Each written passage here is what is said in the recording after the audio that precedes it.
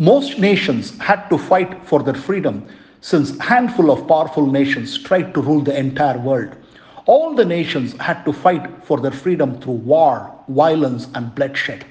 India had been subject to alien rule for centuries. The wealth of this nation had been plundered by the invaders. The citizens were subject to slavery for centuries. One man wanted to fight for the freedom through the path of non-violence, which was unprecedented in the world.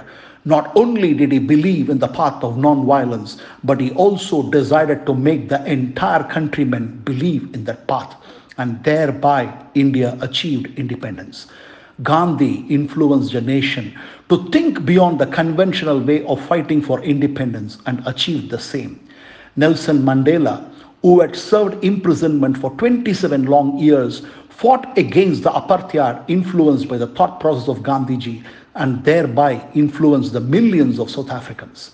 The world desperately needs leaders who can influence the thoughts of people. Influencing people is to make others to believe in what you truly believe in. We can influence the world through our spoken and written words, and more importantly, through our actions. If you aspire to be a leader, then you need to be an influencer. And for that, not only would you need to fill your mind with convictions, but you also need to make others to believe in what you truly believe in. Let us lead the world by being an influencer. Wishing you an awesome week. Loving you, JVC Sreeram.